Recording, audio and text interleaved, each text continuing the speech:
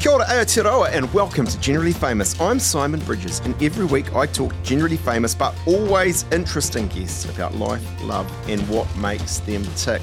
Today on Generally Famous, we have an absolute treat in having Samoan-born Kiwi actress Teuila Blakely. Welcome. Hello. It is so good to have you on. I feel like I know you somehow. I feel the same way about you, truly. Yeah. Truly. Yeah, it's I don't know what that is. You have now you have been, I've got my list. You've been on Shoreland Street, Outrageous Fortune, Sione's Wedding ×2, Filthy Rich, Power Rangers, Brotown, Duck Rockers, the Sione Weddings TV prequel, which is what Duck Rockers is, and you've been, I don't want to say veteran because it makes you sound old and you're not, but you've been a pioneer of radio, Flavour New FM and others as well, Dancing with the Stars and much more.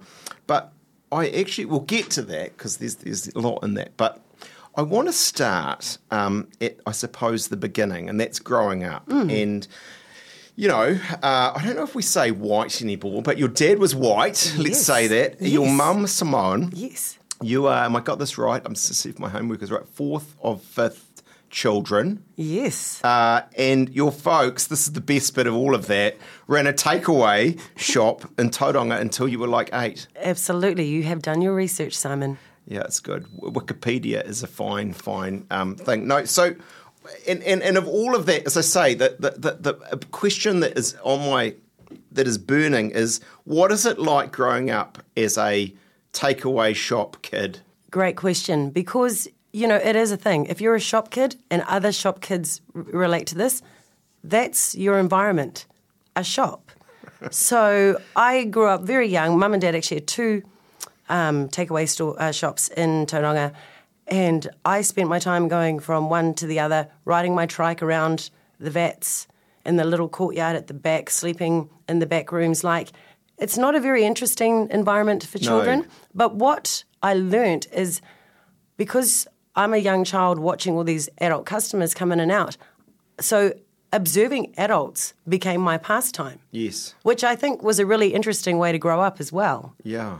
Yeah. Like mundane, but there's all these, there are these crazy critters coming into your Absolutely. shop. And that interact I'll have with 3 me. potato fritters, a hamburger, and the tirakihi. I don't know the exact fish we used, but I know that my dad, he was a fantastic cook. So was Mum, but Dad was quite renowned for the quality of his takeaways, and we did really well business-wise in Can you remember what it was called?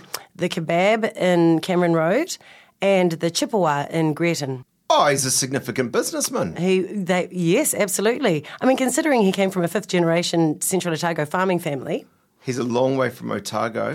Truly, a long way from the farm. This is not remotely but how did your mum and dad meet? Well, Mum actually comes from a big German Samoan family in Samoa. Right. And they've got a big estate and a lot of, we've got a plantation there and things like that too. So my grandfather had 7 daughters, and Mum was one of them, and he felt that the best thing he could do for his daughters was send them to New Zealand to be educated.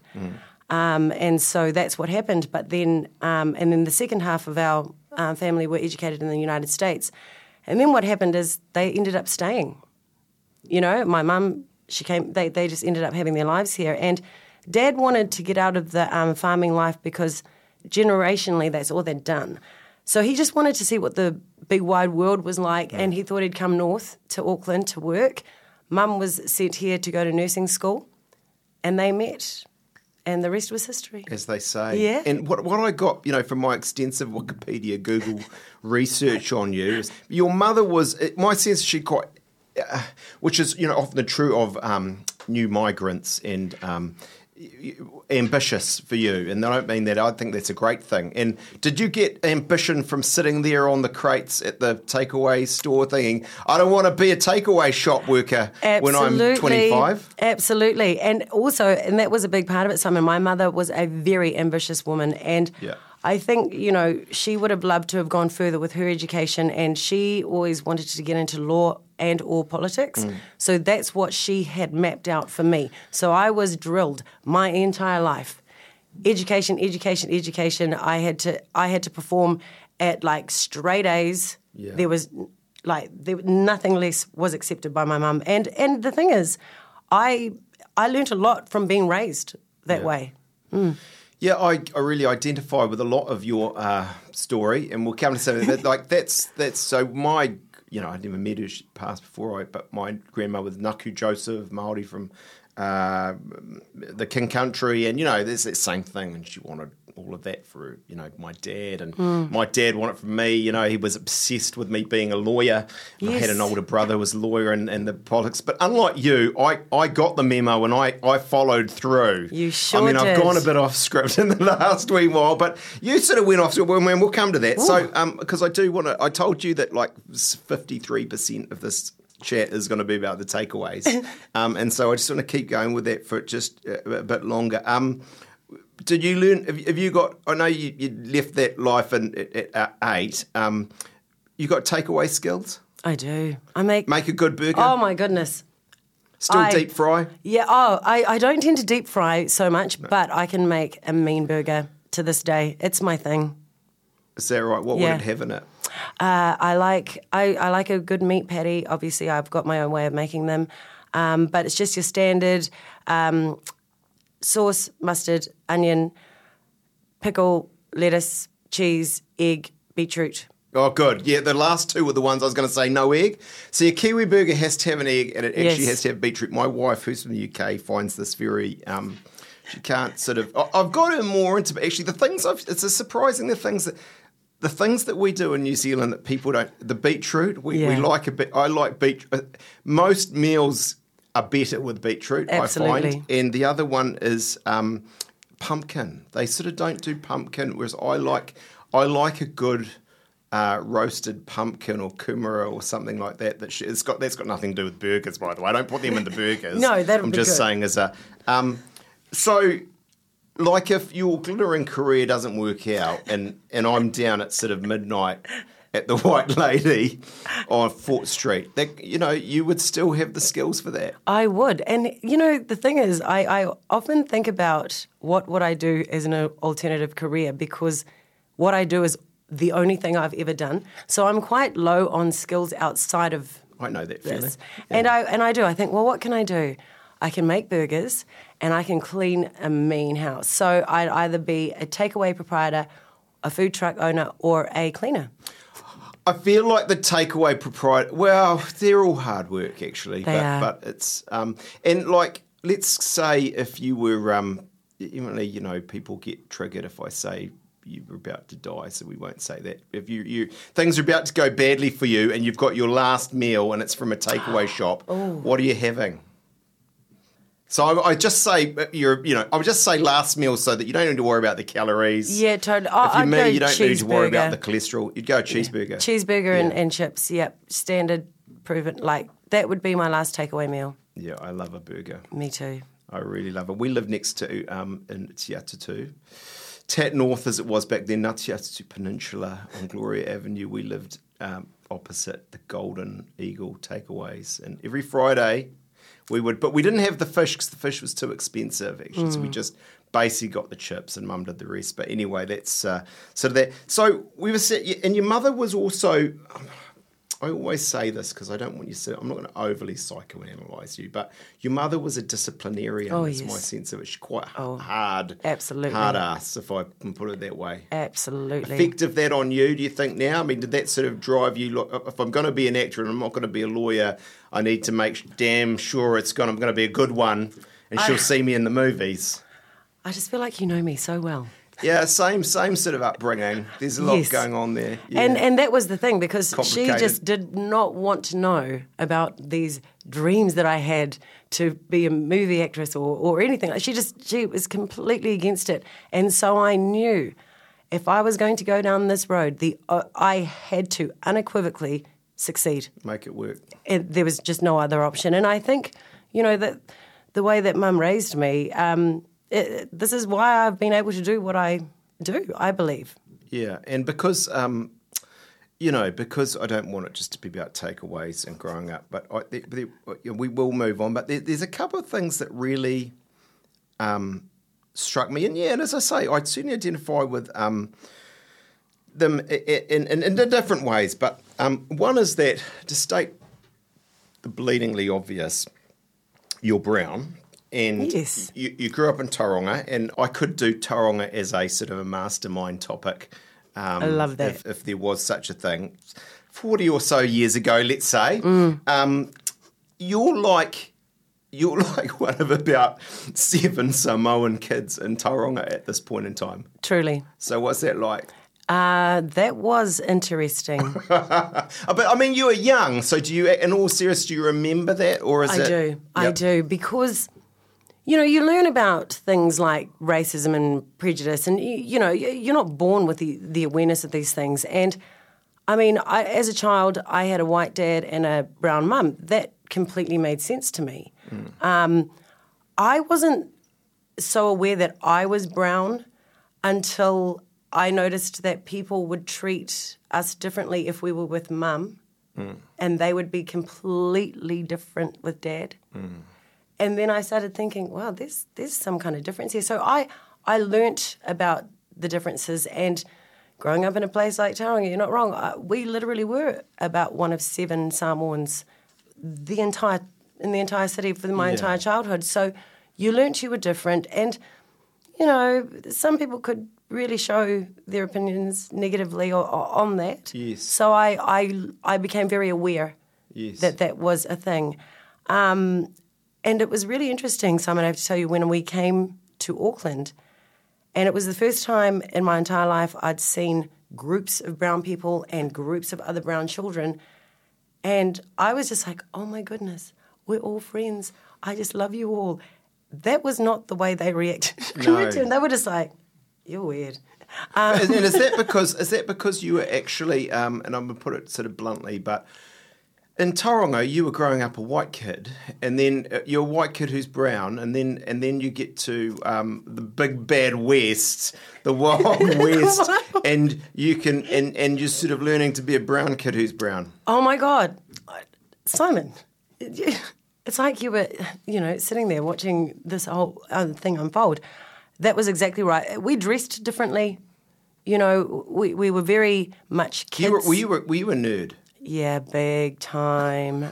Because I've got the piano, reading, writing. Yes, I was that kid.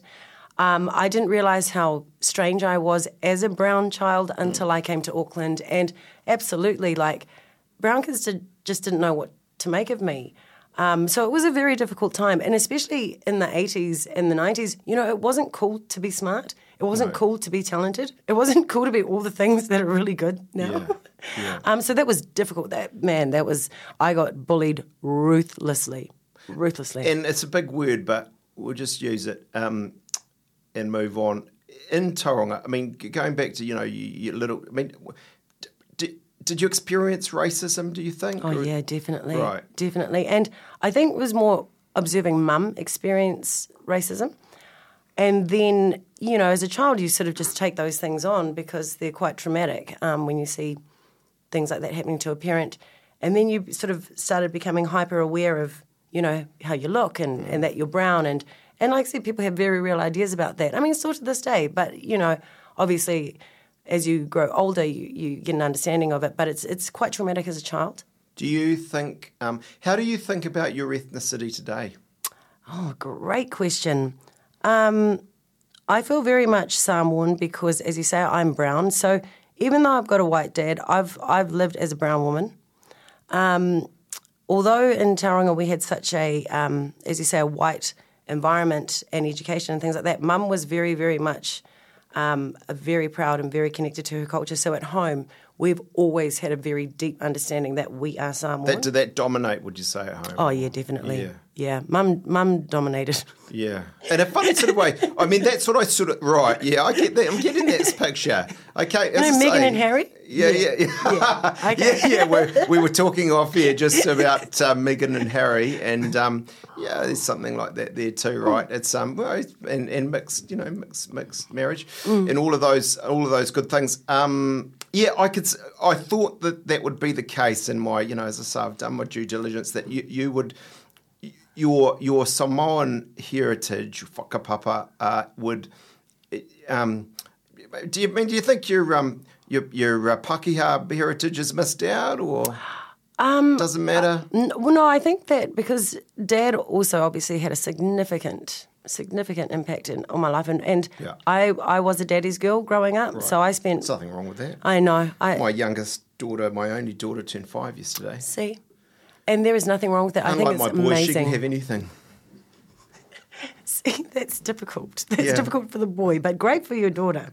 Yeah. Yeah. So I was like that with my dad. He adored me. I adore him, and he's still here today, and we've got an amazing relationship. And although He's back in New Zealand because he was living in Samoa, I think. oh, just mum.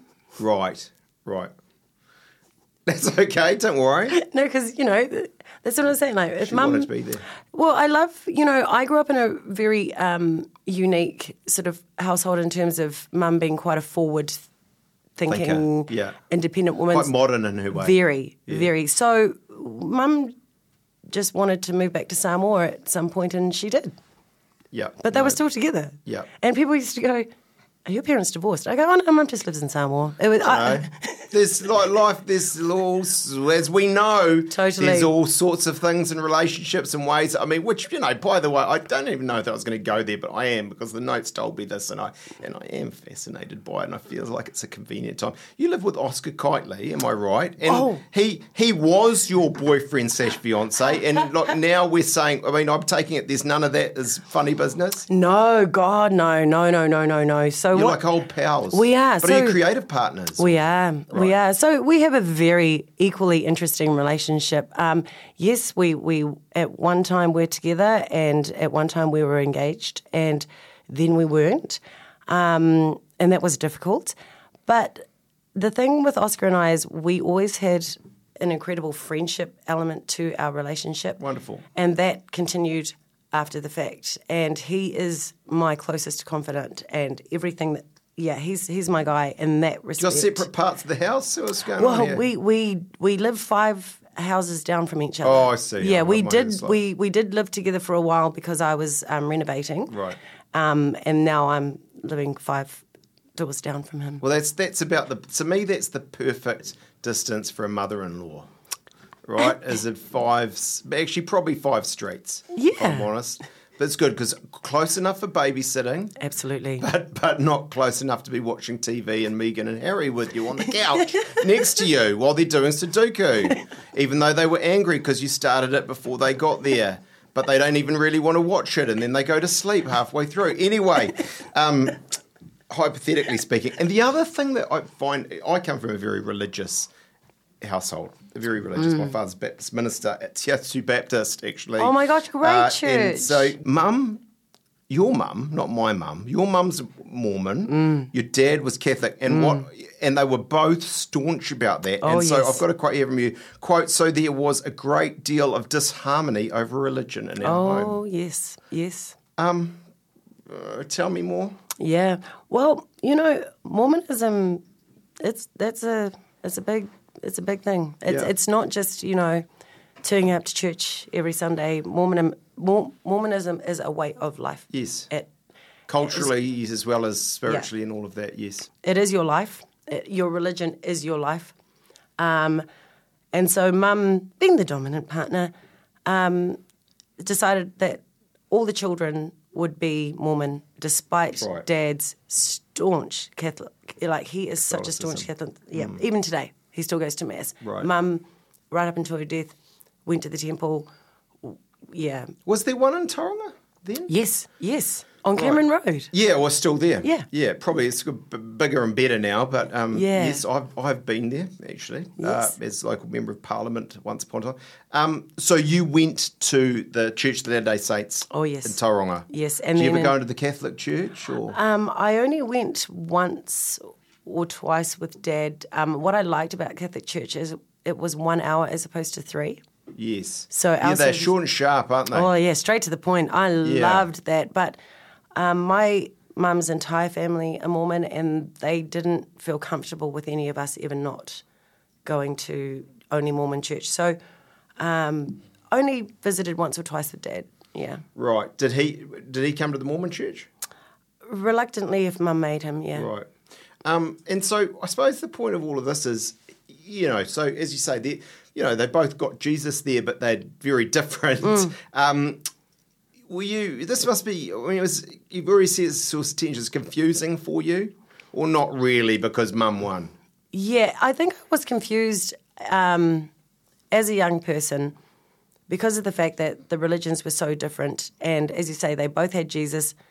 Mum and Dad were both devoted to their religions, but they were completely opposing. And I actually think having parents from two different cultures, from two different backgrounds, from two different religions actually taught me a lot about life, that it's really okay just to be what you are, and you don't have to expect anyone else to be the same as you. My parents had a marriage of polar opposites, and I think keeps it interesting, though. It does, and it teaches you understanding. Yeah. So I think in all, it's been a real advantage. Yes. Do you, does religion, faith mean anything much to you now, or are you sort of, no? I wouldn't say that I have a faith that I, practice. Yes. I have a general faith, Yes. a general understanding. But I wouldn't say I know what that is. And I think that also comes from having two religions. That, yes. Yeah, it's like, well... Yeah. Yeah. But I definitely have a faith and a belief in a higher power. But there's nothing structural around that. At 8, you're off to West Auckland. Oh so God. as I say, don't worry. It's everyone else there is like, Simon, move on, all right? But I'm interested in this because I went from West Auckland to Tauranga, and you sort of like I feel like we're mirror. And by the way, Oscar Kitely, who we've talked about, he lived on the same street when we first went there, Kerville Avenue, Te Aratu, and my older brothers and sisters sort of knew him because, I don't know, down the road and all of that. But they're very different culturally, West and Tauranga. We were sort of discussed that. But so, and you've already told culture shock. Oh, yeah. Oh, my goodness. Did you, did you have trouble making friends? Oh, absolutely. As I said, like, they thought I was like Anne of Green Gables or something. Yes. I can see that. Yeah. I can see that. The pigtails and the... Totally. It's very cute, though. It wasn't helping. Just not cool. Just not cool. And I remember walking to school with my cousin who went to the primary school that I started at, Glendine Primary. And I was dressed for school how I would normally dress. And she was like looking at me going, honestly, no one dresses like that here. And I was like, oh, it's all right. And then I got to school and it was not all right. And I think the way I arrived at school that day, that was my experience then till the end of Standard 4. What high school did you go to? Waitakere. Right. Yeah, so you were at Rutherford. Right. Rutherford was better, but that's. I mean, it wasn't Henderson. Let's be honest, because Henderson was terrible. It was the worst. Did you ultimately, though, despite the culture shock, become a Westie? Oh yeah. So are you a Westie, not in a where you live sense, but are you in dispositionally, and because I'm a Westie. Oh, totally. I'm a total Westie. Always annoyed me because Paula Bennett would be like, the people who use the Westie, it's like, what a joke. She grew up in Taupo. She's a Taupo kid. Yeah, I'm the Westie, right? I'm the one who got beaten up on the mean streets of West Auckland, not her. Yes, we got bullied in the mean streets of West Auckland, Simon. We know that life. Yeah. We're about that life. People think I'm some tough, born to rule. Hey, I've had the shirt ripped from my back. Absolutely. Rutherford High, man. You know what they call them? Ruther thugs. Ruther thugs. That's all coming out, Yes. No, that's, yes. No, although Paula's living out now. She's out there in Te Aratu Peninsula where I am. Oh, she is. She is. She's moved out there now. Yeah. And it's a gentrified suburb. Oh, my goodness, it was. Okay, so you are a Westie. Yes. And the other thing, like, you've painted this, goody two-shoes picture. Then at 17, you're pregnant. Yeah. And, tell me about that. Were you stereotyped? Yeah, big time. So that was me trying to rebel against, I had zero freedom. And I think that is actually a really bad thing. You have to give kids a little bit of leeway. I had none. Absolutely none. So then I found myself... Were you a bit naive? Oh, completely Sort of because of played the into fact. it all? Yeah. Totally. And so when my Westie girlfriends were doing things that were completely normal to them, Yeah. I was trying to join and go, oh, yeah, I can do this too. But I had no clue Yeah. or awareness or understanding of what I was doing. So then, yes, actually at 16, I find out I'm pregnant. Right. But here's the thing. I was still a great student. I still did everything. I was sixth form representative, shoo-in for head girl, seventh form. And then it just all changed. And for the first time in my life, I became a stereotype and I was treated so differently to my entire experience of life up until that point. How did you, because you obviously in the end didn't, well, not in the end, you didn't fit the stereotype. You know, you still had the ambition that your mother had imbued in you, instilled in you and all of that. But it must have been tough. Oh, it was horrendous, because that was the first time I felt like, and it sounds strange, because when you're a pregnant 16-year-old in West Auckland, that was the first time that I felt really judged as a brown person, because then no one saw me as who I was. They just saw me as a statistic and treated me as such.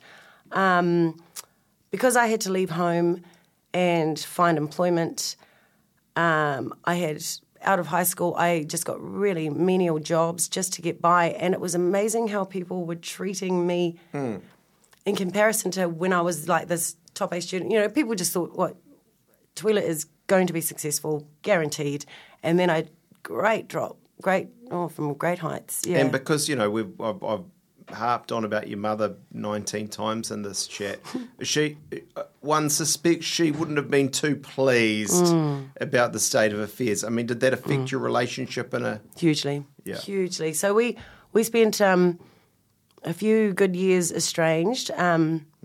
Obviously, the pregnancy and that was the catalyst, but then Mum living in Samoa kind of just left it that way. Yeah. And it took a while till we sort of really came to an understanding of where we were at in life. And to be honest, me succeeding in what I wanted to do had a great deal to do with that. Yeah. Yeah. And on that, you know, today you're a generally famous, highly regarded actor. I would say actress, but we meant to say actor. I love actress. I love saying actress. Yeah. Actor. Your parents must be proud of you. Your father's, you know, still with us, but they both your mother would have been very proud of you. Hugely. And that actually, I actually feel really great that I was able to... Show her that. Yeah, and also to have her feel that way in her life. It did bring her a lot of joy, so... Wonderful. I feel really good about that.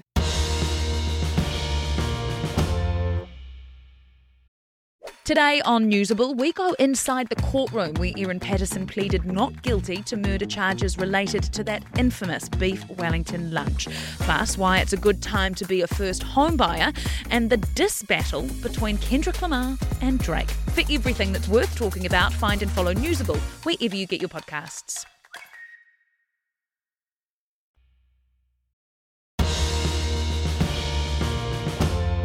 How did your acting start? I couldn't find this on Wikipedia. Here's what I'm going to go with, and you can say yes or no. Yeah. West Auckland actually had a pretty good drama school thing going on. Rutherford certainly did. Again, wouldn't have been as good as Rutherford, but would have been all right. So was that how it all started? Yes, but, excuse me, Waitakere College unequivocally had the best, strongest music and drama department of West Auckland. Well, Patrice O'Brien, the drama teacher at Rutherford, is very good. I was in a school show or two. Me too. Yeah. What were you? I was in Greece. Right. Yeah. And what other? Bit of singing. Oh yeah, yeah. Solo. Oh yeah. I was in the harmony group. Go? Great. No, it's just... I was trying to see if you'd make the mistake of sing on the mic, but, you know, you're not. No, you're the mask. Yeah, no, exactly. Although they asked me to do that season, I was unavailable. I was very impressed that you did it. Yeah, well, you know, that said, what annoyed me about that is, you know, the people who won it... Oh. They're professional singers. I mean, for F's sake, that is ridiculous. Either you're going to have a show of amateurs where you bring along the Simon Bridgeses of this world and they can compete fairly, but then to throw into it, I mean, Holly Smith, I mean, God. I couldn't agree more. Gracious me. Totally. That's not right. Totally. Wouldn't have, if I'd known that, but I should have watched it before I said yes.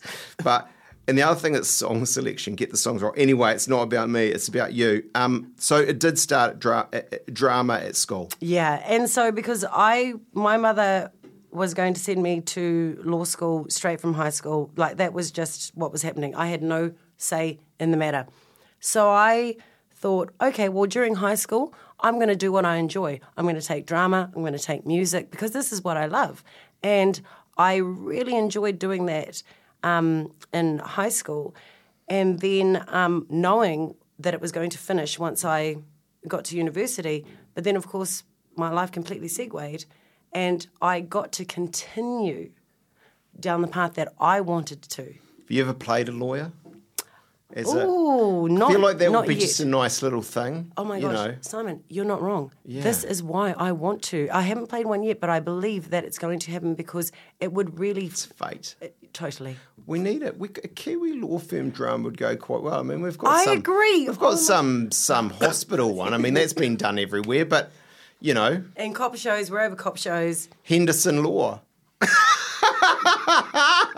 Probably it'd be Ponsonby Legal or something, well, but knowing you guys, why is everything you guys film in Grey Lynn? What's wrong with other suburbs in New Zealand? Well, you're not wrong. The only reason why the things we have made centred in Grey Lynn is because that was where the Pacific community was based when they first migrated. Yes, at the time of so these stories so come specifically from that, yes. Yeah. But this Henderson Law, I have actually spoken about, maybe we should try and put together a sort of a law quite good because firm you could get show. some sort of social issues going on there. It'd be quite good. You could do a cameo.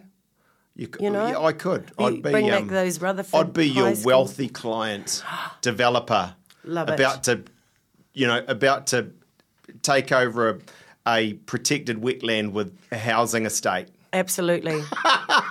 Fantastic. You take the clients, come through. What was your first big break in acting? Yeah, so obviously it was very difficult to break in because I didn't go to drama school or anything like that, but I had all the sort of skills and the things that I had done in high school, and I was quite good at it. So I had confidence in it, and I just used to go to auditions and even go and be an extra and things like that just to sort of get a bit more on-set experience.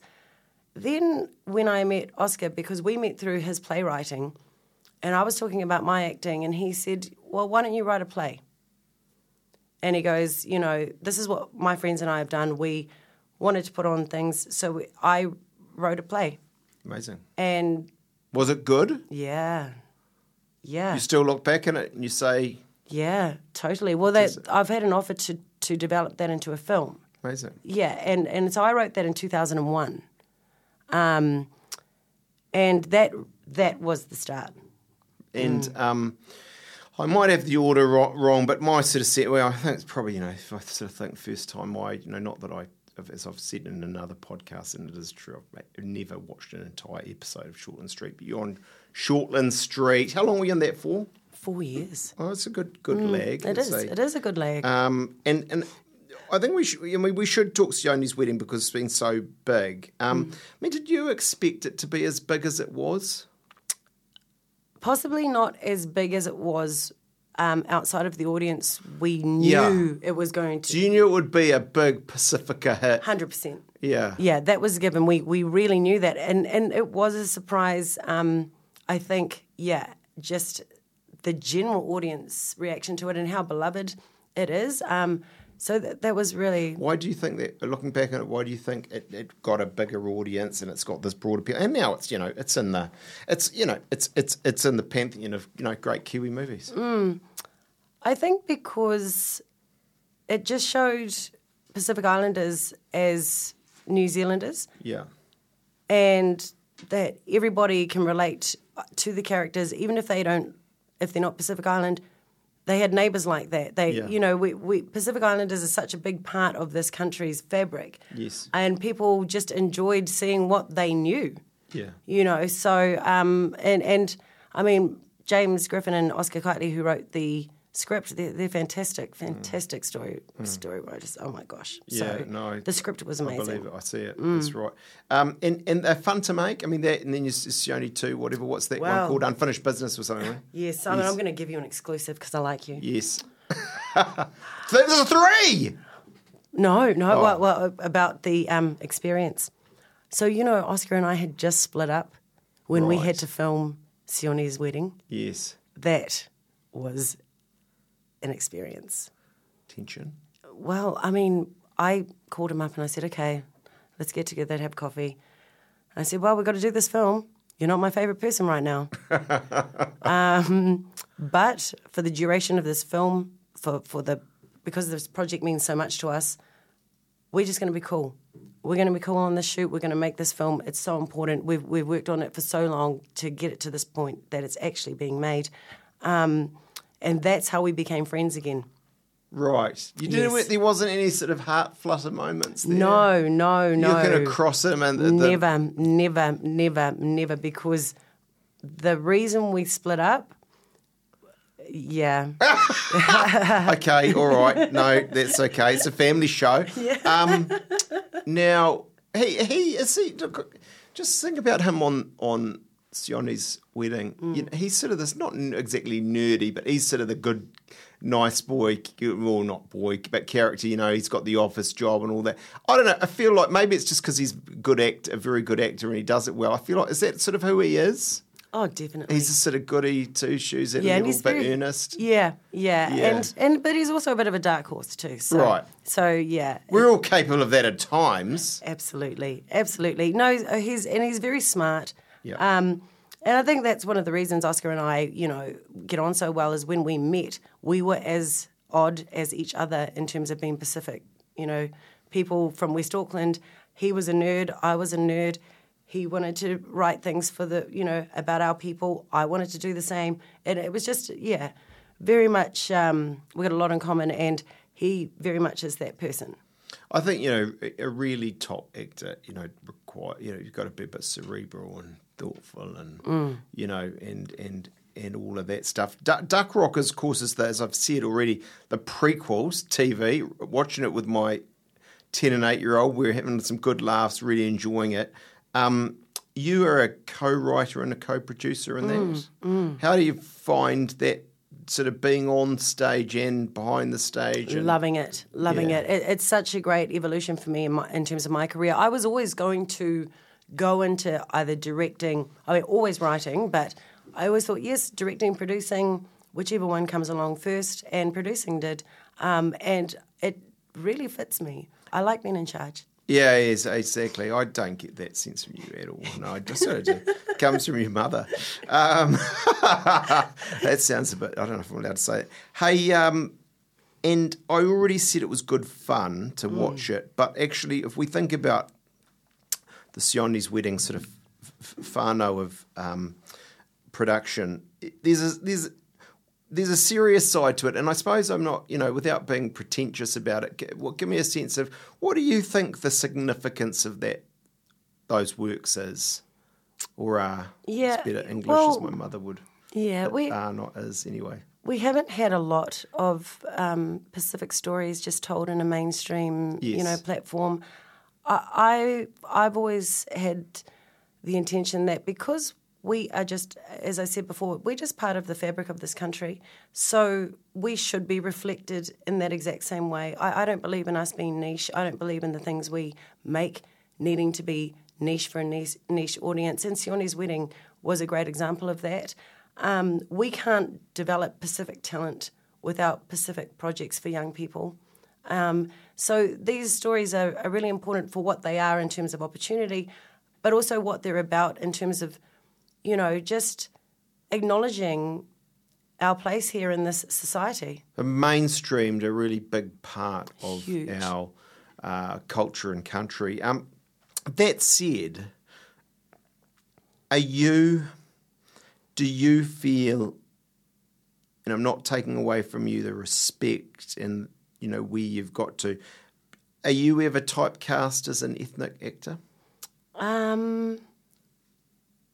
I think in the beginning, yes, because there were very few opportunities as a Pacific actor to even be in projects. And when I first started out, I couldn't even audition for roles unless they had specified that it was an ethnic role.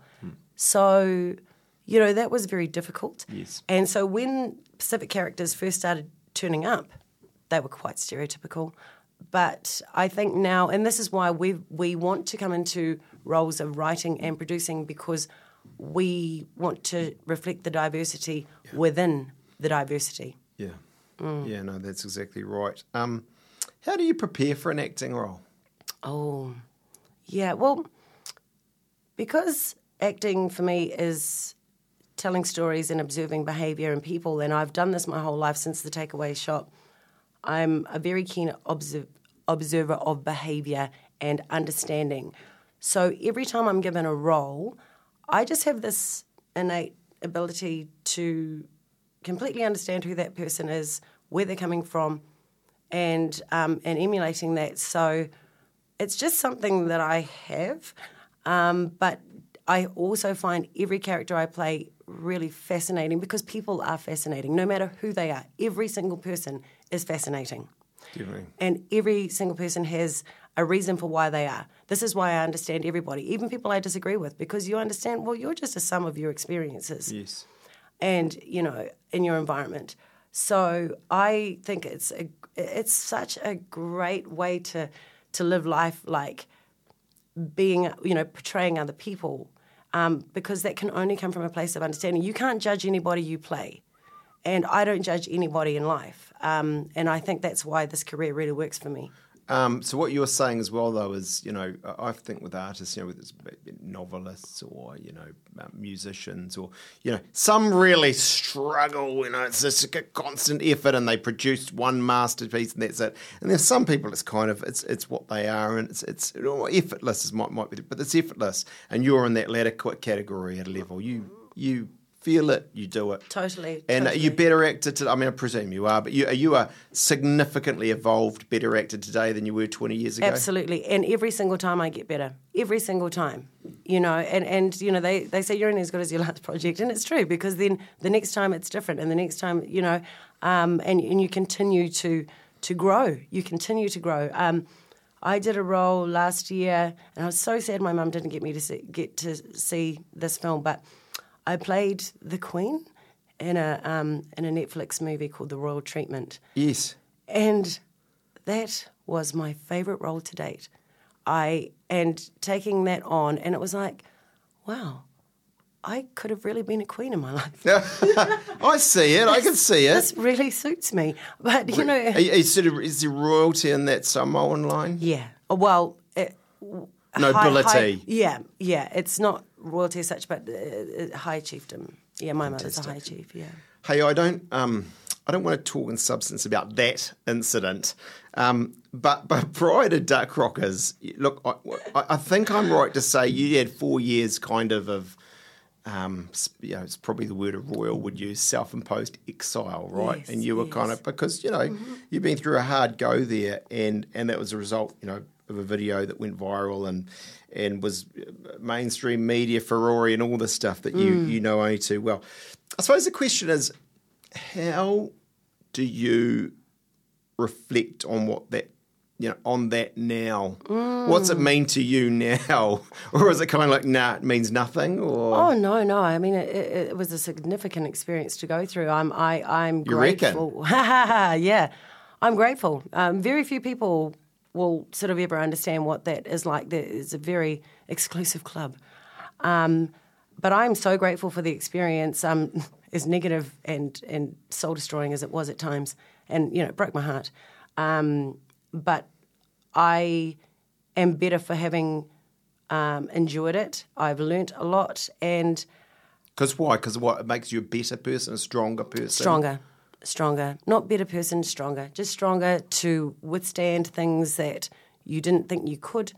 So the self-imposed exile came from public life because of the fact that there was just too much negativity out in that space, whereas my inner life is very positive, and, you know, I try to keep it very loving and calm. And I just wanted a break from all the noise. But when it came to come back out, having had that sort of rest from it all, I was like, yeah, now I can do it. Now I can do it. Now I'm ready for it, because I actually needed time to process that whole thing without still being out there. You know, and I'm not suggesting any level you did anything wrong. But, you know, if I think about myself and some of these, for my story, stupid things I've done, I often think, well, I don't want that to be the last story that people read when they Google and Wikipedia me, right? So whatever, I'm keeping going, and I'm writing the next chapter and the chapter after that. Absolutely. Was that there for you? Yeah. Oh, well, it was never going to be the end of me, and it was never going to be the end of my career. Yeah. It was just this crazy thing that happened. But then I also believe things happen for a reason, obviously. If you don't do certain things can't happen. Yeah. But A lot of people do these things, though, but without... Well, you know, it's and that's it. And I also, Simon, was given a really awesome opportunity, though, to really actually stand up for what I believe in about women and in that space. And I know that a lot of women were affected really positively by the way that I was able to just go, well, what I did technically was okay. How you're all reacting is not okay. Yeah. You know, and I still believe that to this day. Totally right. What does it say about what does it mean about our society? Well, you know what it is. It's just a bit of leftover misogyny. It's a little bit of, women have And always... you say that, let's be clear here, is that because you were treated differently yes. to Conrad? Yes, but I believe that women are, just as a rule. I think it's... forever. This is not opinion, that's a fact, isn't it? Yes, exactly. Yeah. So it was just the way things happen, but I think because it happened to me at the age and the stage and the time in the world, I was able to react or respond very differently as a woman, as opposed to this happening to a woman even 5-10 years ago. Wouldn't have been... I don't believe women had the support and understanding and opportunity to stand up and say, well, actually, this kind of thing's okay. It was just the timing that it was I was able to stand up and really represent for something I truly, truly believe in. Fantastic. I really appreciate you. Thank you. Speaking with me about that. What's going on in your life today? Oh, well... not everything. I don't need to know what you have for breakfast. You can just hit the high points if you like. Yeah. pretty standard middle-aged stuff.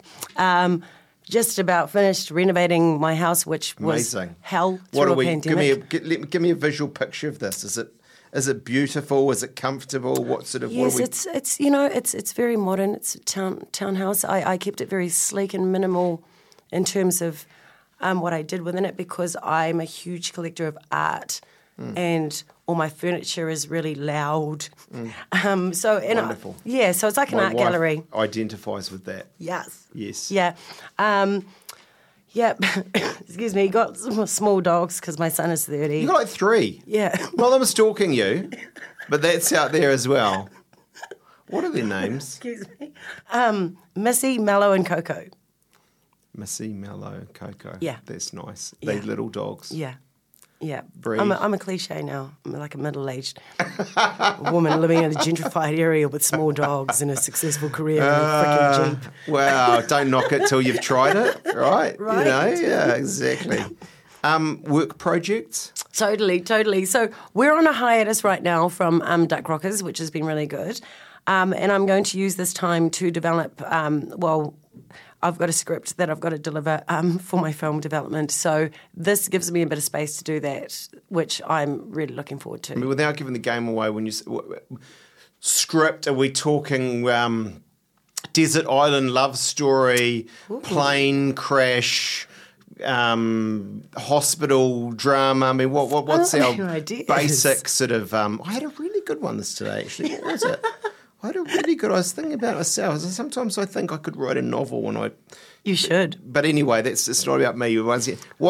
Generally speaking, what is this? Okay, so yes, this is actually the film based on my play that I wrote in 2001. And what I like about it, it's called Island Girls. What I like about it, it's with the Sionis movies and even with Duck Rockers, they were very focused on the males.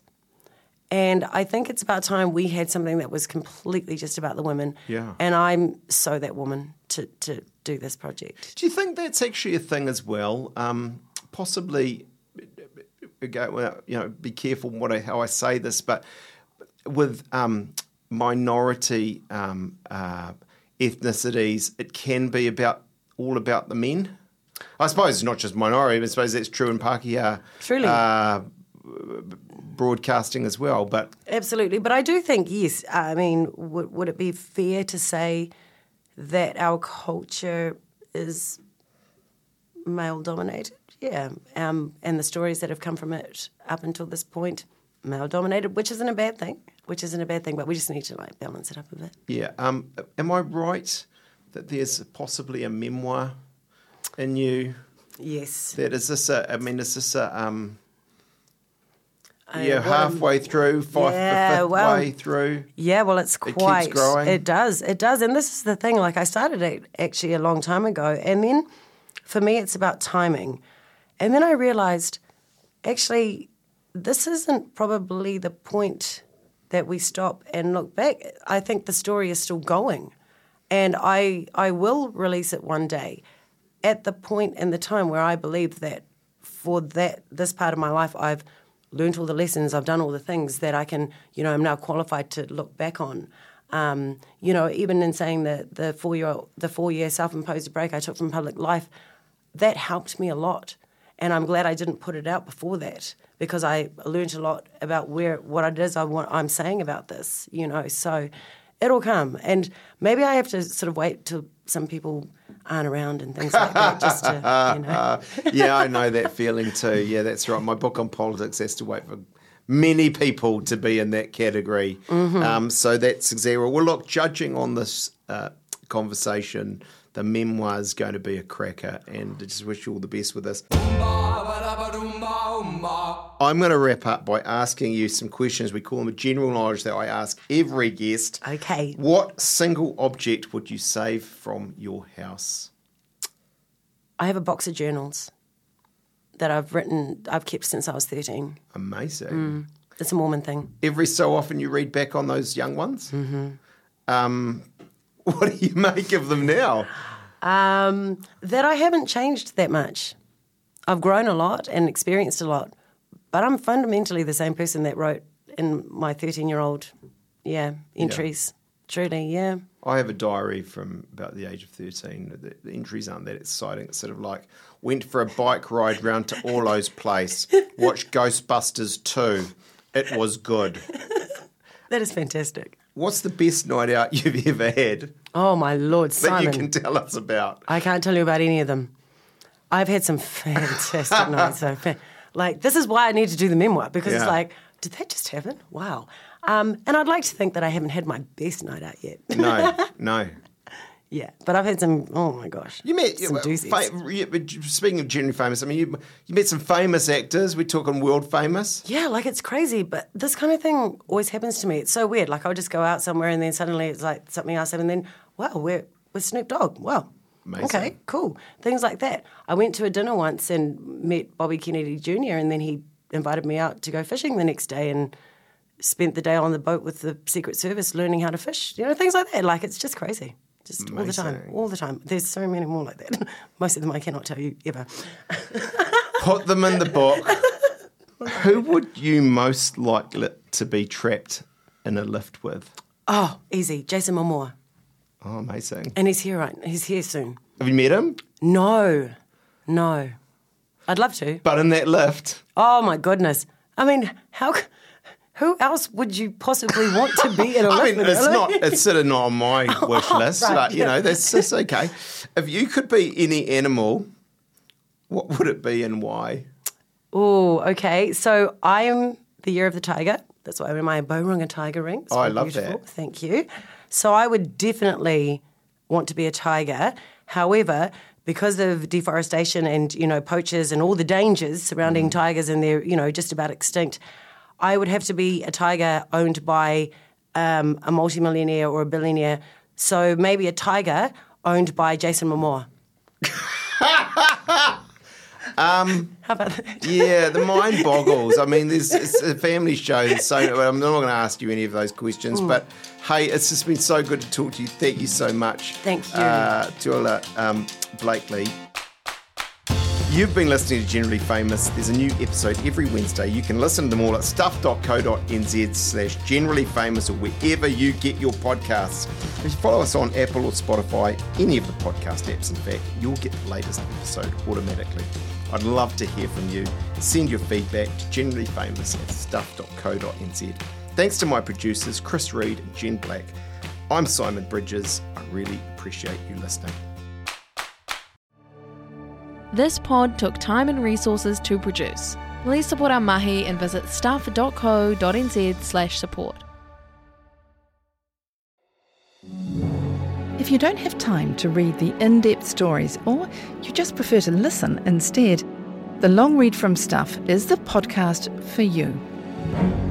Each week we showcase one of our excellent pieces of journalism, telling important or entertaining stories from the world of crime, sport, history, culture and more. You also get to hear from the journalists themselves about how they uncovered the story and how it came to life.